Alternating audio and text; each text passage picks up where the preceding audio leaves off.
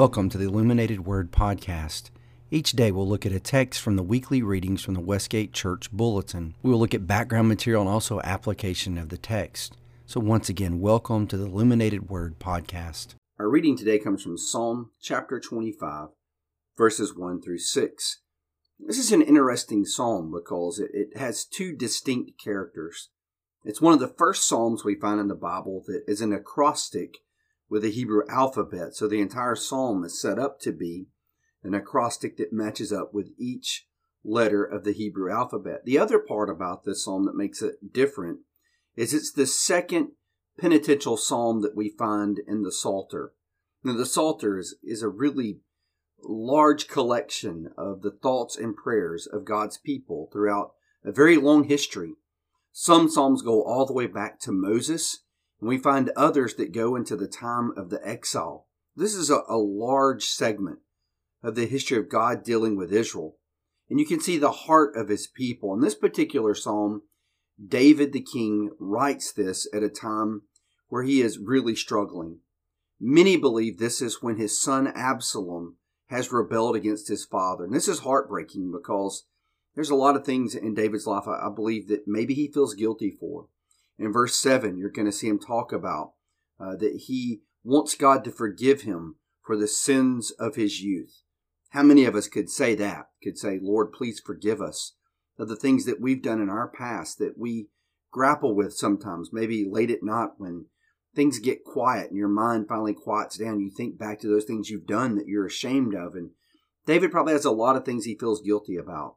And he's probably not been the best father at times. And because of some of the lack of his leadership, you can see that his family in some ways has disintegrated. So he has a son, Absalom, who is trying to take the kingdom away from his father.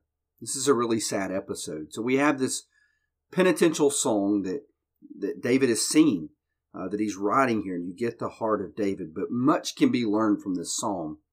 And as I mentioned before, I would encourage you to make the psalms part of your prayer life, part of your devotional life. There are some wonderful psalms, like Psalm 95 is a great psalm to make part of your prayer life. If you're dealing with sin that you need to confess, Psalm 51 is a great psalm to sing and meditate and pray through as you're working through, asking for forgiveness for something that you've done. So the Psalms really just bear out the heart of God's people. And so I encourage you, there's this one today is another one that is going to sound very familiar to you that you've heard before. I would say go back and listen to the King James Version or read the King James Version. The first two verses of this psalm is going to sound very familiar to you. A lot of praise and worship songs for when you were a child. If you went to church camp, there are some church camps that employ the King James Version of this psalm. So you're going to hear some words and phrases that sound very familiar to you, possibly, if you grew up going to church camp and singing these devotional type songs.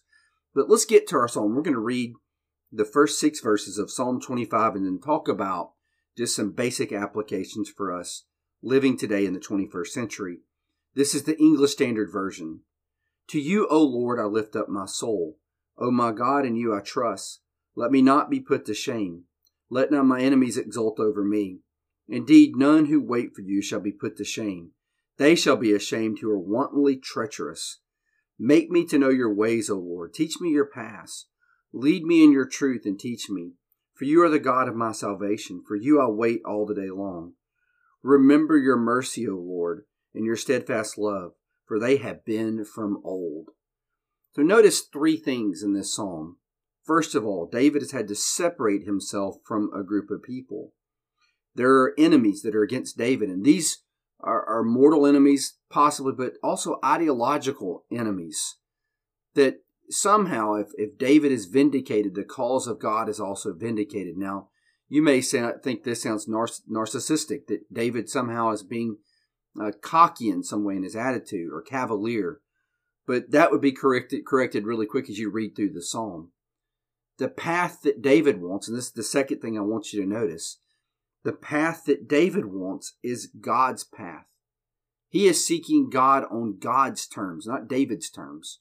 So many times we'll pray to God, many times wanting guidance, and we want it to be something easy to take.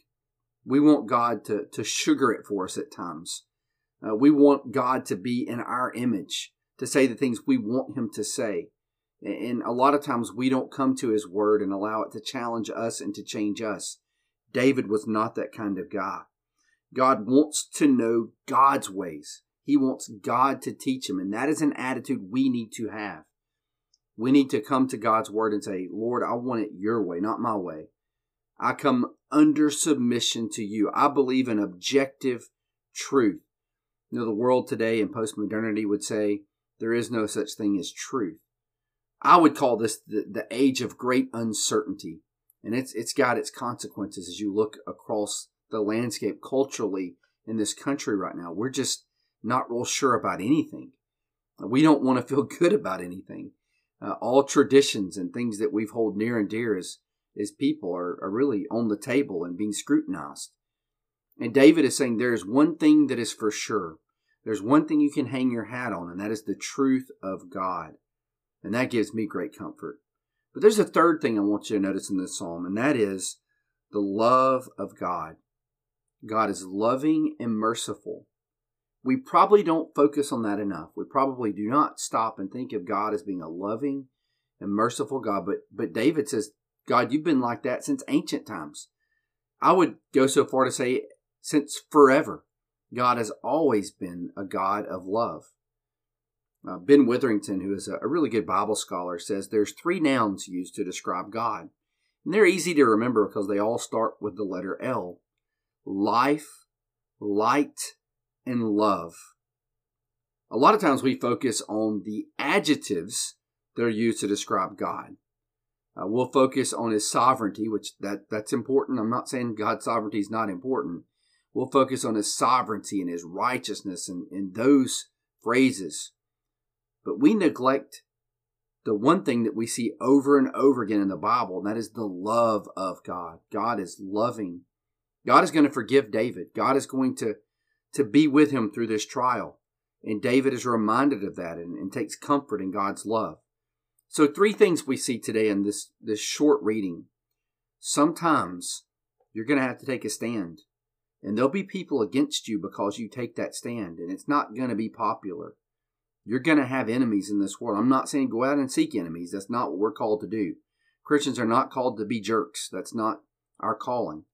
But just by following God and his way, people will be against you because of that. Realize that all truth, the true things about this world come from God. You could also say with St. Augustine, what he said many years ago, all truth comes from God. So anytime you see truth in the world, that's God's truth. And the third thing to realize is God is love. He loves you. He wants what's best for us. He is merciful, and he's our loving Father. And sometimes when there's love there, sin is called out because God wants us on the right path, his path. So I hope this has helped you today. I want to go back and read one more time as we've kind of walked through these main points in the background material. Let's read this passage again and see if you pick up some new things from this second reading. Psalm 25, 1-6. To you, O Lord, I lift up my soul. O my God, in you I trust. Let me not be put to shame. Let not my enemies exult over me. Indeed, none who wait for you shall be put to shame. They shall be ashamed who are wantonly treacherous. Make me to know your ways, O Lord. Teach me your paths. Lead me in your truth and teach me, for you are the God of my salvation. For you I wait all the day long. Remember your mercy, O Lord, and your steadfast love, for they have been from old. And Lord, we just give thanks for that today. We give thanks for your love, for your mercy, for your truth. And Father, just be with us through this day. And I hope you have a wonderful day. I hope to see you back again tomorrow morning as we continue our readings this week. God bless.